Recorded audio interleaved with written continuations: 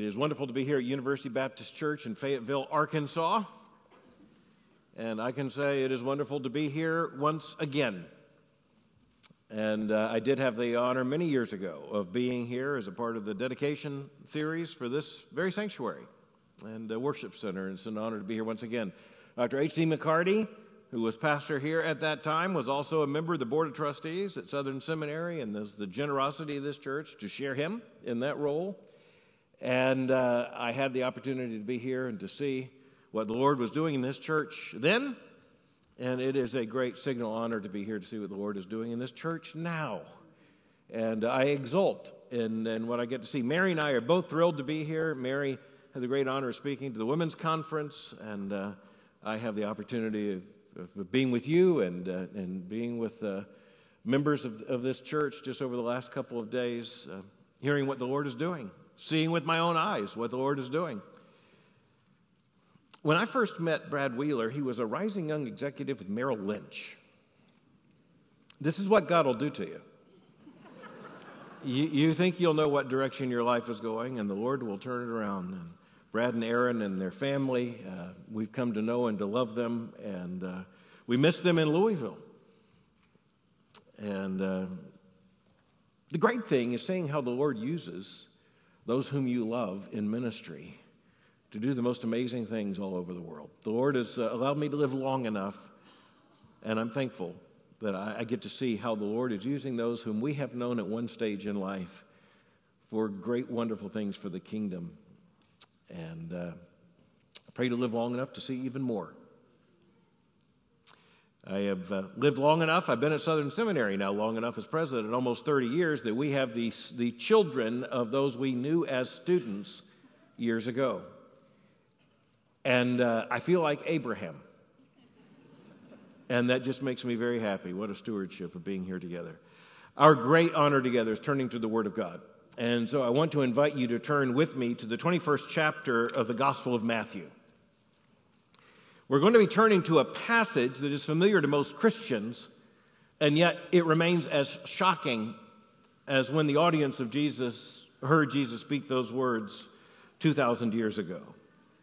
We know this passage is the parable of the wicked tenants. And like every parable, we dangerously reduce it to how we entitle it. It is about wicked tenants, but the wicked tenants are not the central character of this parable, as we shall see. Matthew chapter 21, beginning in verse 33. Hear another parable. There was a master of a house who planted a vineyard and put a fence around it and dug a wine press in it and built a tower and leased it to tenants and went into another country. When the season for fruit drew near, he sent his servants to the tenants to get his fruit. And the tenants took the servants and beat one, killed another, and stoned another. Again, he sent other servants, more than the first, and they did the same to them. Finally, he sent his son to them, saying, "They will respect my son." But when the tenants saw the son, they said to themselves, "This is the heir. Come, let us kill him and have his inheritance." And they took him and threw him out of the vineyard and killed him. When, therefore, the owner of the vineyard comes, what will he do to those tenants? They said to him, "He will put those wretches to a miserable death and let out the vineyard to other tenants who will give him the fruits in their seasons." Jesus said to them, "Have you never read in the Scriptures? The stone that the builders rejected has become the cornerstone. It was the Lord's doing, and it is marvelous in our eyes. Therefore, I tell you, the kingdom of God will be taken away from you and given to a people producing its fruits.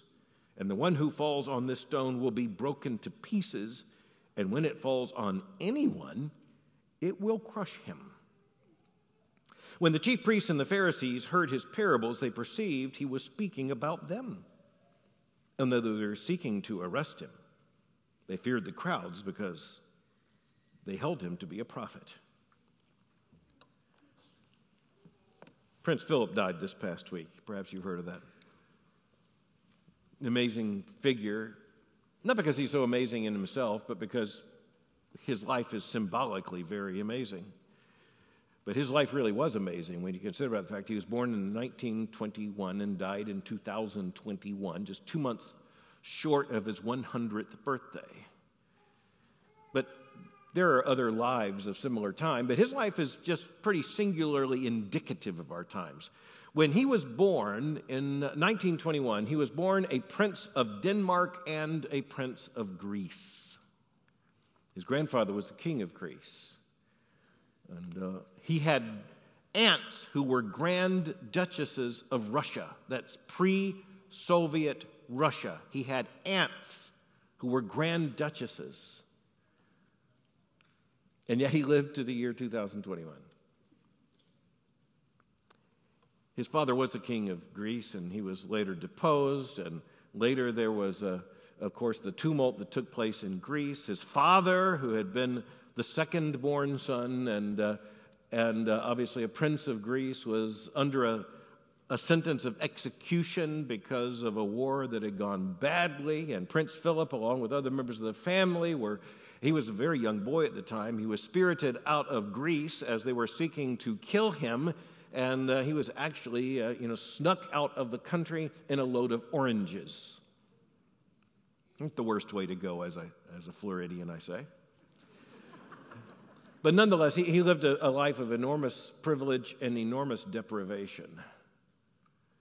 It's a very symbolic life. I mean, he was alive for the 100 years, roughly, of human history that have experienced the greatest change. He was born when almost every single nation on the planet Earth was headed by a crowned head. Most of those crowns are long gone. Why am I talking about Prince Philip? He was also known for saying almost exactly the wrong thing in almost every occasion. He had the most awkward role probably played by anyone in world history during the last 100 years. He was basically there to make sure that the royal line continued. I tell a story about Prince Philip that has always been poignant when he was alive, but even more so now. Prince Philip did have the propensity to malapropisms, just saying the wrong thing at the wrong time, or to missing the point, or to be appearing to miss the point. He represented the Queen sometimes at state visits. He had a state visit to what is now Zimbabwe, which was then Rhodesia. And representing the Queen, he was being hosted at a state banquet. He was approached by an African waiter who asked him, "Would you like the beef or the duck?" Prince Philip turned to the waiter and said, in a way that we can understand in context, "Tell me about the duck." The waiter looked at him strangely and then said, "It's like a chicken, but it swims." Now, I dare say that there's not a better definition of a duck I have ever heard than a chicken that swims. Prince Philip wanted to know how the duck was prepared. The waiter thought he was being asked to explain the existence of a duck. Sometimes it comes down to that. Sometimes it comes down to the fact that we need to be told what a duck is. A chicken that swims. Furthermore, we would like to think that we're rational creatures who would be driven by truth and evidence to see what is plainly obvious. If the truth is presented to us, we'd like to think that we are the kind of people who would recognize the truth and respect the truth and affirm the truth and receive the truth. We like to think we are those kind of people. The problem is the Scripture says we are not that kind of people. As a matter of fact, the verdict given in Scripture is far stronger than we might ever imagine, because not only does the Scripture say that we often miss things some of the time, in Romans chapter 1, in a universal indictment of humanity, the Apostle Paul says that we suppress the truth in unrighteousness. We're not the people who see the truth and affirm the truth and love the truth and respect the truth. We're actually the people who deny the truth and in unrighteousness seek to suppress the truth. And that's not Paul's indictment about some people at some time. That's Paul's indictment about humanity from Adam until you. From Adam until all of us. We are not Homo sapiens after all. naming ourselves the creature who thinks. We're often the creature who hides from the truth rather than embracing the truth. The text we have read together is indeed a parable. It's one of the parables of Jesus. About a third of the material in the three synoptic gospels, Matthew, Mark, and Luke, is made up of parables. Jesus taught in parables so often that in Mark we are told that he basically never taught without telling them a parable. Human beings sometimes have to be snuck up upon with the truth. We sometimes find that as parents, don't we? We sometimes find that it's one thing to say 2 + 2 = 4. It's another thing to say you may have 2 pieces of candy. And what's the child have to do the math? Or you're 4 pieces of candy. You and your sister may each have 2. The truth has to sneak up on us, and sometimes it sneaks up on us in the form of a story. And Jesus told parables, and the parabolic form is associated with Jesus more than anyone else, because even as Jesus was referred to as rabbi by almost everyone who met him, meaning teacher, he was respected even by those who did not come to faith in him. They understood that he was a teacher, and a part of the compelling nature of his teaching and a part of what attracted the crowds to him wherever he taught was the fact that he used the form of the parable. And one of the things we need to note is that the parabolic form, the form of the parable, is subversive. We tend as Christians to diminish the parables for what they are. We tend as Christians to think, oh, there's a parable. You know what a parable is. A parable is a story, and it has a point, and sometimes it's even metaphorical or it's analogical. We see this means this, and that means that. We can handle the parables. These parables are very interesting, and yet the reality is that the parables are such that if you think you have mastered this parable, you are a fool. Because this parable is not something you get. The parable is there to get you. The parables were spoken by Jesus in such a way that there were people who left and a couple days later went, wait just a minute.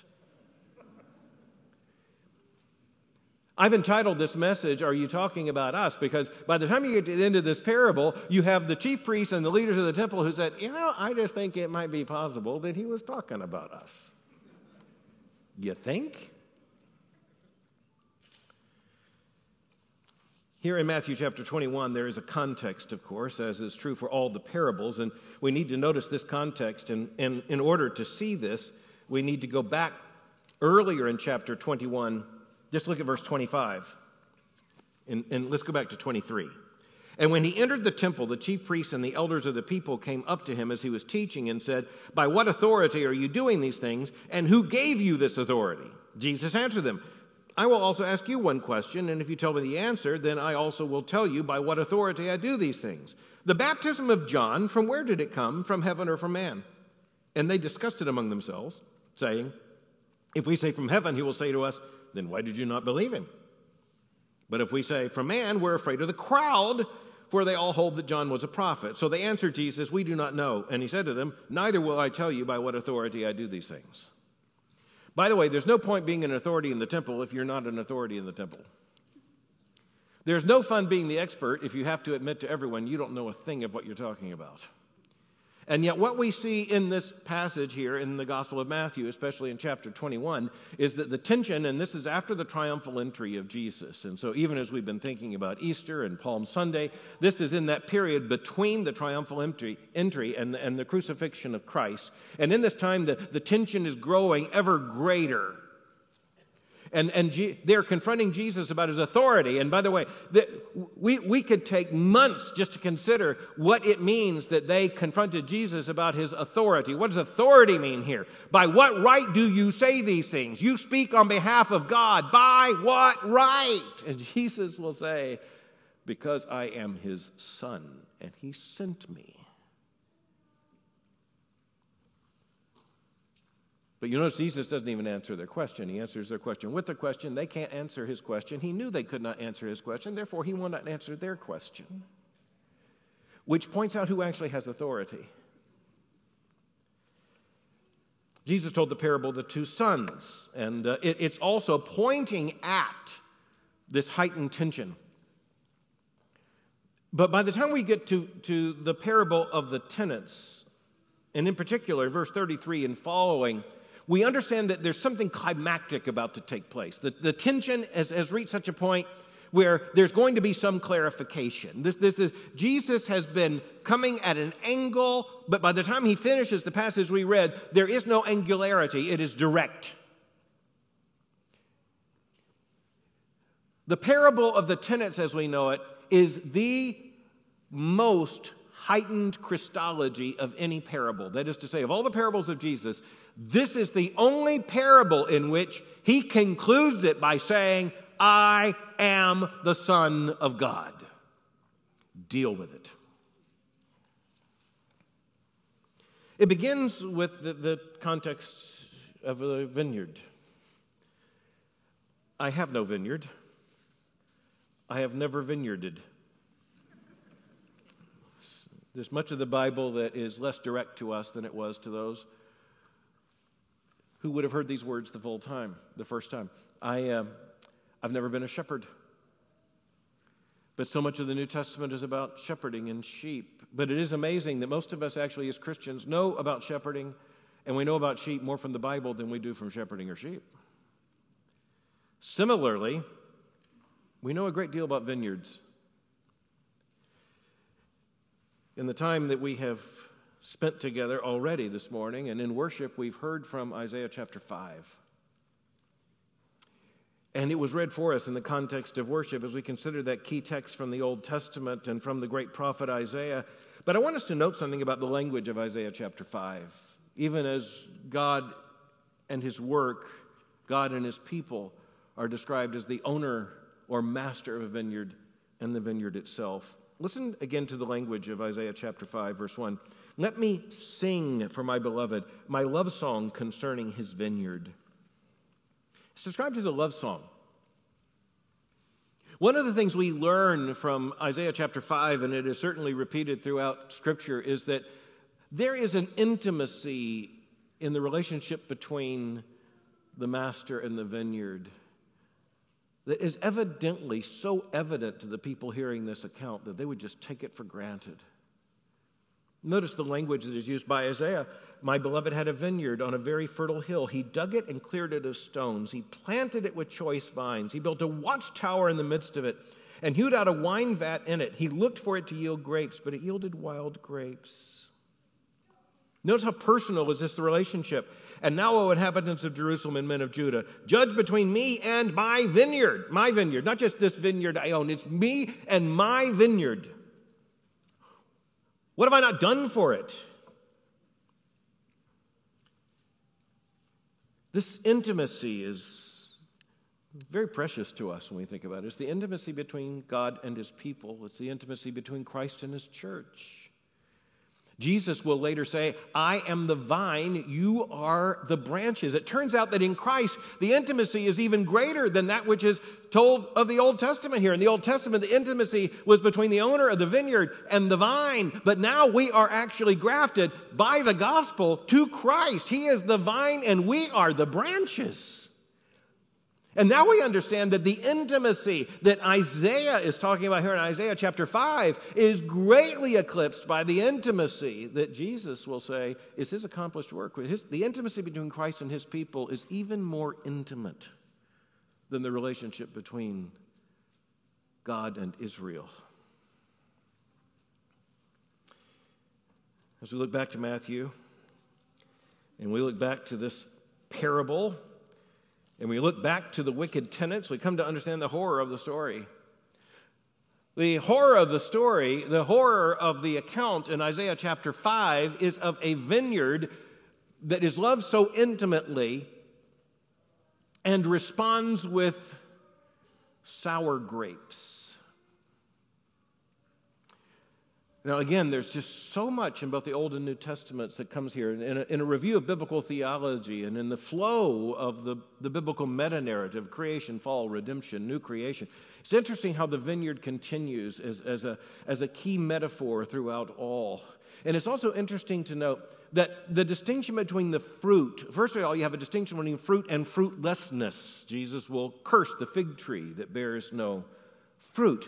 But there's also a curse upon that which is sour fruit. You do not plant a vineyard. You do not care for the vineyard. You do not tenderly care for the vines. And this is a part of the intimacy, by the way, of a vineyard that is greater than the intimacy of, say, a garden. It is because the vine must be continually tended to. By the time a vineyard owner is ready for a harvest, he knows every one of these vines, and he knows exactly how it has grown. He has had to tie it and support it. He knows exactly where the bud is. He knows exactly where the grapes will come. He knows exactly what he has every right to expect. But the grapes are sour. They taste like wild grapes. And by the way, just understand, wild is not merely a metaphor here. Wild means the grapes one would not expect from the vine that has been tended so well. Wild grapes are what happens when the vine is untended and unloved. That's the real pain here. That's the real divine judgment here. It's that these grapes taste, act, live as if they have not been loved. Therefore, the outrage of the one who has loved these vines. But if you think it can't get any worse than Isaiah 5, you would be wrong. If the intimacy that is symbolized by the vine is even infinitely stronger in the New Testament than it was in the Old, so also is the horror of Matthew chapter 21, infinitely more horrifying even than the horror of Isaiah chapter 5. Jesus tells the parable of a man who planted a vineyard. He put a fence around it. He does everything he should do. And you'll notice this is Isaiah 5. It's as if the same account is being told. It tells you, for one thing, that the process of making a vineyard and tending it hasn't changed much from Isaiah to Jesus. But in this case, even after he built the tower, and that's to guard the vineyard, he leases it out to tenants. And this is something also that was extremely common. So he's leased it to others. He's not going to personally care for the vines at this point. He's leaving it to others. And then, however, he is the owner of the vineyard, and it's he who planted it so carefully. It is he who so lovingly owned it and owns it now. And he sends his servant to go and collect what is his due. As you see there in verse 34, when the season for the fruit drew near, he sent his servants to the tenants to get his fruit. And the tenants took his servants and beat one, killed another, and stoned another. Again, he sent other servants more than the first, and they did the same to them. Now, we know that this was not a particularly uncommon occurrence. We know this because of the preaching of the prophets in the Old Testament. We know that there were those who would take a vineyard, they would take a piece of property without right, and they would deny what is due to the owner of the property, the owner of the field, the owner of the farm, the owner, in this case, of the vineyard. But you'll notice the pattern here. The man who is owed what is his due from his vineyard, he sends his servants to those who are now tending the vineyard, and he demands what is rightfully his. And you'll notice the response is violent. It's not just a denial, it's violent. They beat one, killed another, and stoned another. And the stoning in this sense is itself implying death, but it's a particularly violent death that means absolute rejection. Stoning is a process that takes time, premeditation, and perseverance to the end. This is abject hatred. This is calculated hatred. These tenants are responding to the vineyard owner with a kind of rebellion that goes beyond description. And as Jesus here speaks of three, and the one is beaten, and the one is killed, and the other is stoned, what is the picture here? Well, clearly it is of God's people rejecting the prophets who've been sent to them. What happened to the prophets? What happened to the preachers? What did the children of Israel do when the vineyard owner sent his servants to the vineyard? Well, we know what they did. It happens a second time. Again, he sent other servants more than the first. So he sent he sent a team of 3, but then he sends more, and they did it again. Look at the Old Testament and see if that isn't actually what we see. I mean, how many prophets do we have? How many prophets did Israel reject?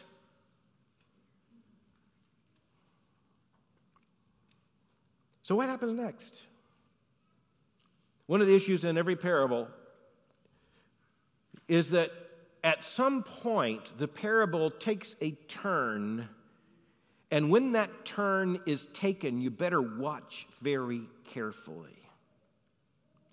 Think, for example, of the cycle of parables in Luke chapter 15, the parables of lostness and foundness. And think of what is perhaps the most famous of the parables of Jesus, which is the parable we know is the parable of the prodigal son. And then you say, where's the turning point in that? Is it when the young man came to himself and said, there are servants to my father who are treated better than I will go back and be my father's slave? Is that the turning point? It is a turning point. It's not the turning point. The turning point in that parable is when it says, now the elder brother was in the field. Swerve. Okay, so something just happened there. Look for a swerve in the parables of Jesus. The way I put it is this way, is that the parables of Jesus need to be understood as hand grenades. Do I have your attention now? The parables of Jesus are like a hand grenade. Jesus begins by taking the hand grenade and putting it on the table and saying, listen, there's a hand grenade, let me tell you about it.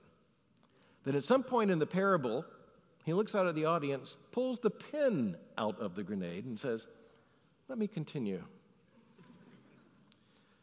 Here's where it continues. What will happen? We are told that they have killed his first emissary team, they have killed the second, and then you see in verse 37, finally he sent his son to them, saying, they will respect my son. Now this is indeed the swerve. I'll send my son. Surely they will respect my son. Now, he had every right to expect that his servants would have been received and respected, not stoned and beaten and killed, and then even more, stoned and beaten and killed. When he sends his son represents himself. It's one thing to send a servant. It's one thing to send an ambassador. It's one thing to send an agent or an emissary. It's another thing to send your son. The son represents the father in a way no emissary, no ambassador, no agent does. This is not someone who is representing the father. This is someone who is the father's son. When the son comes, he bears the authority of the father. And the father's assumption is, as Jesus is telling the parable, that they will treat his son differently than they have treated the servants. But you know ahead of time, they are not going to treat the son differently than they treated the servants. Because you know what happened. You know what's coming. You know, yes, the triumphal entry took place where they hailed Jesus as a king. But you know that we are just days and hours from give us Barabbas. We're just days and hours from crucify him. So as you put it in the context, we recognize that this is at the very moment where Jesus is making clear, I know exactly what you are about to do to me. But I want you to know exactly to whom you are doing it. The judgment in this is horrifying. The tension is absolutely explosive. But of course, the parable's not over. Notice the premeditation. Notice the rejection. Just think of John saying in the prologue to his gospel, he came unto his own, but his own received him not.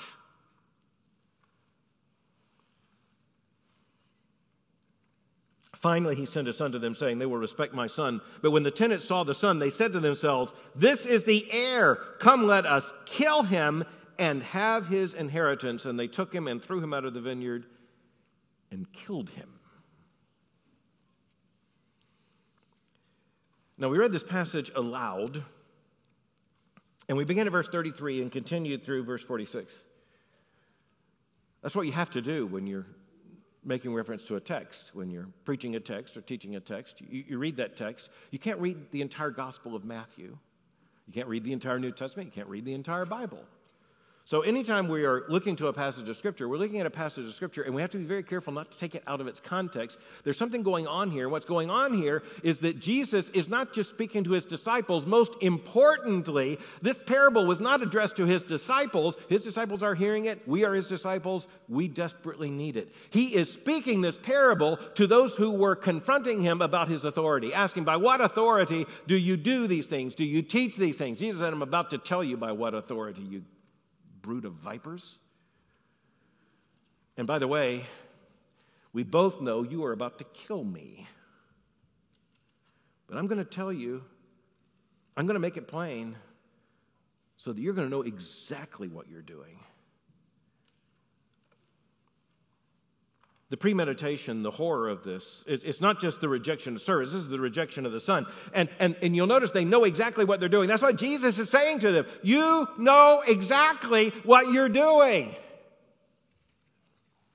These wicked tenants don't fail to recognize the Son as the Son. Here's what's really crucial. They recognize the Son as the Son.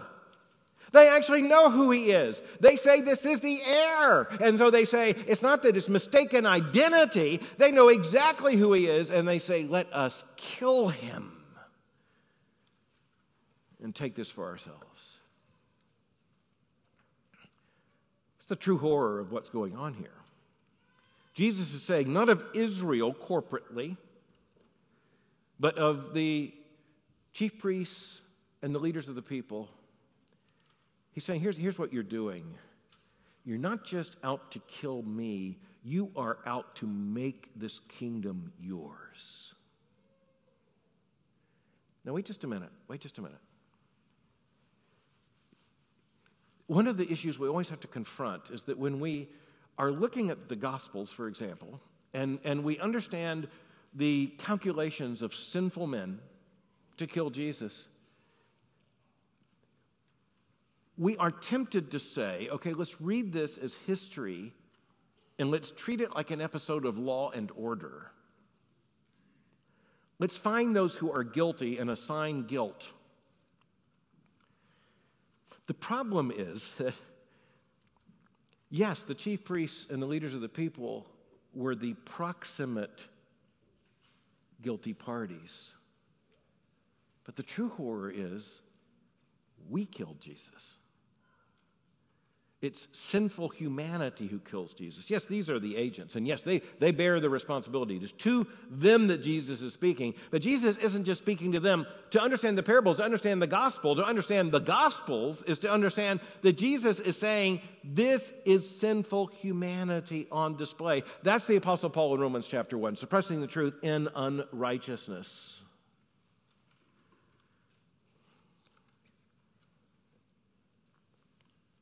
They killed the Son. You notice also they threw him out of the vineyard and killed him. Where was Jesus crucified? Not inside Jerusalem, but outside the gates of the city. In every way, this parable helps us to tell us the horror, the calculated horror of what sinners do to Jesus. Now, in one sense, the parable is now over.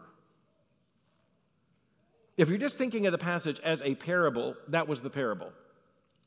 But of course, that's not all we read, because this parable is a part of the conversation, the confrontation, is a part of this context, and it continues, because Jesus then asks a question, and this is where reading the text, just as we did aloud, you can miss what's happening here, because Jesus asked the question, when therefore the owner of the vineyard comes, what will he do to those tenants? But Jesus isn't asking it hypothetically. He's not asking it as if someone's going to shout out the answer. He's asking those who had asked him, by what authority do you teach these things? By what authority do you do these things? He's asking the question of the chief priests and of the elders of the people. And after he told the parable in which the wicked tenants kill the son of the vineyard owner, they're tracking with him in the story, and then he says, what then will the vineyard owner do? Have you ever seen a trap snap so quickly? Look at how they answer him. They say, he will put those wretches to a miserable death and let out the vineyard to other tenants who will give him the fruits in their seasons. Snap. They walked right into the trap. Jesus said, what do you think the owner of the vineyard's going to do with these criminals? But they were speaking about themselves. And they don't get it yet. You know, we'd like to think not only that we're the kind of people who would see and respect and receive and obey the truth when it's right before us, we'd also like to think we're the kind of people who would know when we've just been had. We're the kind of people who would like to think we're the kind of people who, if we are the bad guy in the story, we would have figured it out in the beginning. Or at least we would have figured it out by the end. But notice that Jesus continues. And when we talk about heightened tension, how's this for heightened tension? In verse 42, Jesus says, have you ever read in the scriptures? Okay, it's like going to the preacher and say, you ever read the Bible? Going to the theologian and said, you ever think about God much? He's confronting those who just answered the question rightly by saying, oh, you know, you're kind of right there, but have you ever read the Bible? He goes back to Psalm 118, as we heard already this morning in worship. The stone that the builders rejected has become the cornerstone. This was the Lord's doing, and it is marvelous in our eyes. The stone that the builders rejected has become the cornerstone. What in the world does that mean? What does it mean that the stone that was rejected has become the cornerstone? Well, let's consider what it means. Who would we ask? Who would we ask about this? Well, let's ask Peter. Peter in Acts chapter 4, verse 11, when he preaches, this Jesus is the stone that was rejected by you, the builders, which has become the cornerstone. Let's ask Peter. Peter knows the rightful interpretation of Psalm 118. He understands that in Christ is the fulfillment of Psalm 118. And he says there in that great sermon in the confrontation of Acts chapter 4, this Jesus is the stone that was rejected. And then he says, rejected by you. That's how pointed Peter is. The builders, which has become the cornerstone. What is the picture of the stone that has become the cornerstone? It's the stone that was rejected by the builders as unworthy of the building that is actually the one stone that holds everything together. It turns out that the whole building is about that one stone. The one stone that was rejected by the builders has now become the cornerstone.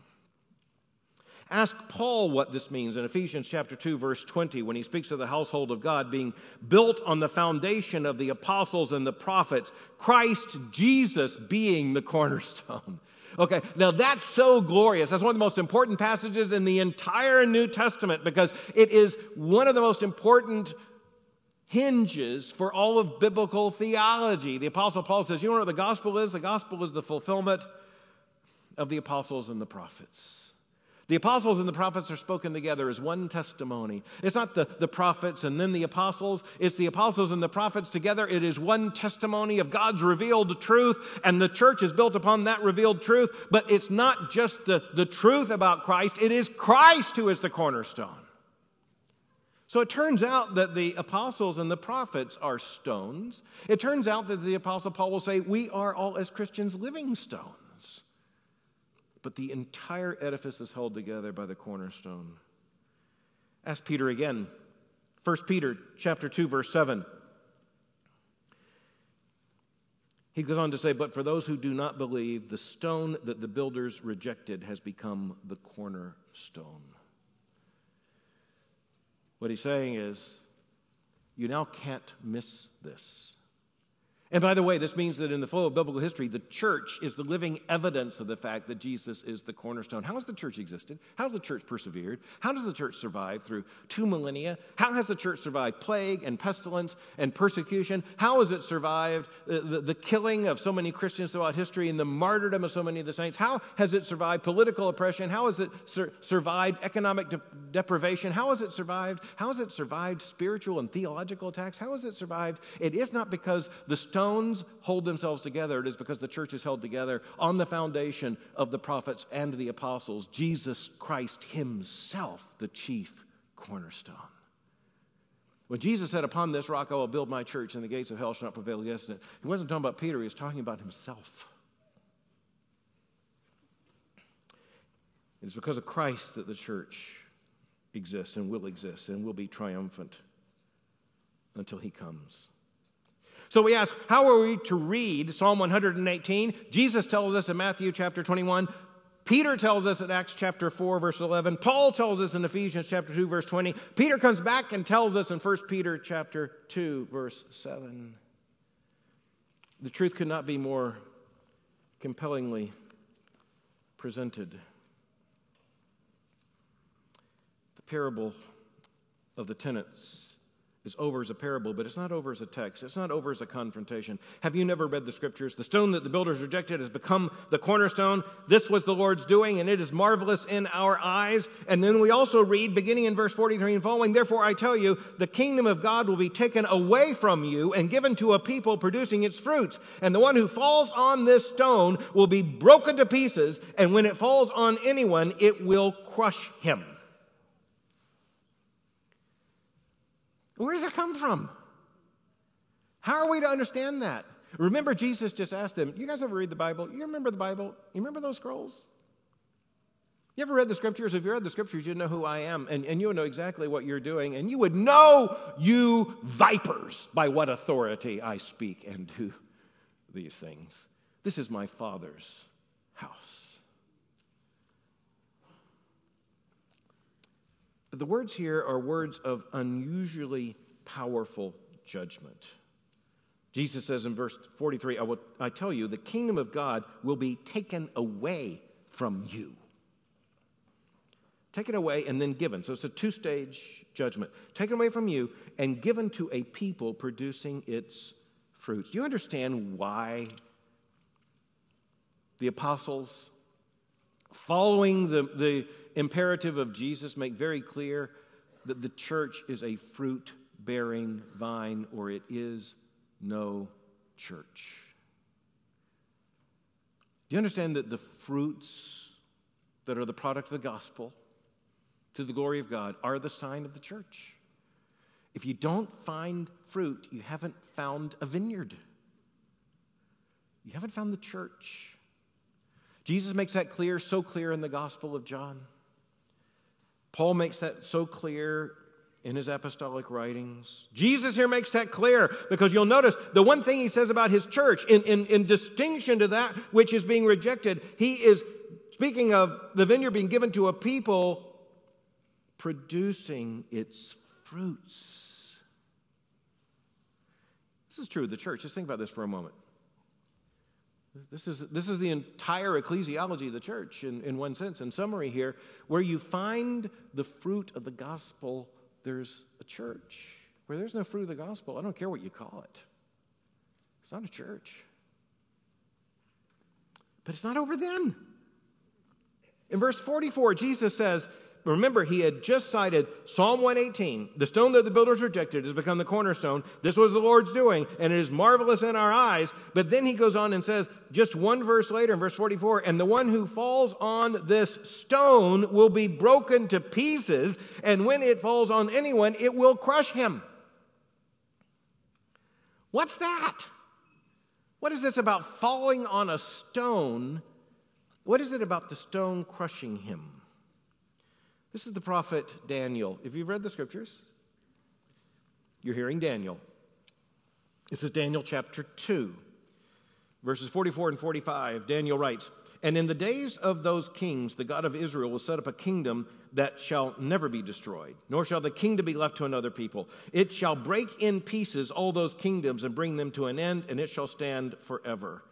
Just as you saw that a stone was cut from a mountain by no human hand, and that it broke in pieces the iron, the bronze, the clay, and the silver, and gold, a great God is made known to the king. What shall be after this? The dream is certain, and its interpretation sure." As you know the context, Daniel was interpreting the dream of King Nebuchadnezzar. And Daniel said, here's what it means. Your kingdom is going to be taken away, and it is going to be crushed. On what will it be crushed? It will be crushed on the reality of the one true living God. One of the major heresies of theological liberalism in the 19th and 20th centuries was the claim that Jesus never claimed to be God.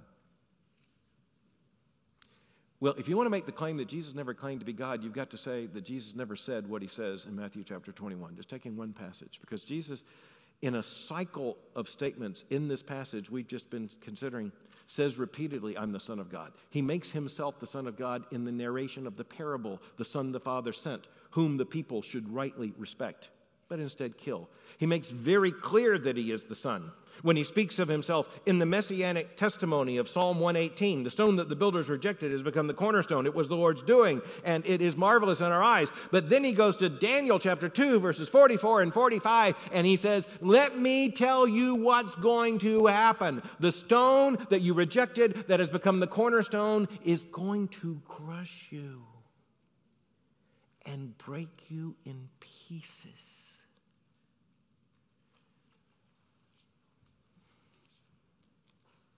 You share the gospel with someone. The gospel, good news, the good news of salvation. Evangelion, the good news of what God has done for us in Christ, the good news that salvation has come to God's house, the good news that sinners, by confessing with their lips that Jesus Christ is Lord and believing in their heart that God has raised him from the dead, shall be saved. The good news that in the miracle of the atonement of the Lord Jesus Christ, as Paul says in Romans chapter 3, he put forth Christ as a propitiation in faith. The good news that on the cross, those who come to Christ by faith, of them it is true that Christ's righteousness is imputed to us, our sin is imputed to him. That is good news. For God so loved the world that he gave his only begotten Son, that whosoever believes in him shall not perish but have everlasting life. We love John 3:16. It is the central summary verse of the Bible. It's been the most translated verse in the entire Bible, and it is because it is that distilled summary of the great good news of the fact that all who believe in him shall not perish but have everlasting life. But what about those who do not believe? They will be crushed and broken to pieces. Let's just say that's not a prosperity theology. Let's just say that evidently it is necessary to the gospel. Let's just say that in the context in which Jesus, as he is headed to the cross, is confronted about his own authority. He says, I want to tell you about this authority. It's an authority that saves those who believe and will crush and break to pieces those who deny. We'd like to think that we're the people, the kind of people who would see the truth when it's right before our eyes. We'd like to think we're the kind of people who'd weigh the evidence and with the process of rationality, not miss the truth. We'd like to think we're the kind of people who would prefer the truth to the lie. But we're not actually that kind of people. Nor were the chief priests and the elders of the people. Look what happens, verse 45. When the chief priests and the Pharisees heard his parables, that meant specifically the two parables, the parable of the two sons and then the parable of the tenants. When they heard the parables, they perceived he was speaking about them. And though they were seeking to arrest him, they feared the crowds because they held him to be a prophet. They perceived that he was talking about them. me just ask you a quick question. Do you perceive that he's talking about you? Do I perceive that he's talking about me? Let me answer the question for you. He's talking about you. When the chief priests and the leaders of the people, the elders, heard the parables and they said, we think he's talking about us, they were right. But he's really talking about all sinners. We have no hope. We have no hope at all from being crushed and broken to pieces, except that by grace we come to see the truth.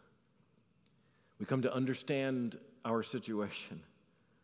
We come to see ourselves as infinitely separated from a holy and righteous God, before whom we have no claim. We are the wicked vineyard tenants. Salvation comes only by grace, and it's all of grace because we're not actually the kind of people who would see the truth and just naturally embrace it. We're the people who, confronted with the truth, would naturally rationalize it away or think it for someone else or postpone it for future consideration. Jesus says, broken to pieces, crushed. But he also says, come to me, all ye who are heavy laden, and I will give you rest. Salvation comes to all those who come to the sure and rightful knowledge that we are sinners and there is no hope but a Savior. And the one who speaks, who is the cornerstone, is the Savior who redeems. Also, the judgment that will crush and break to pieces.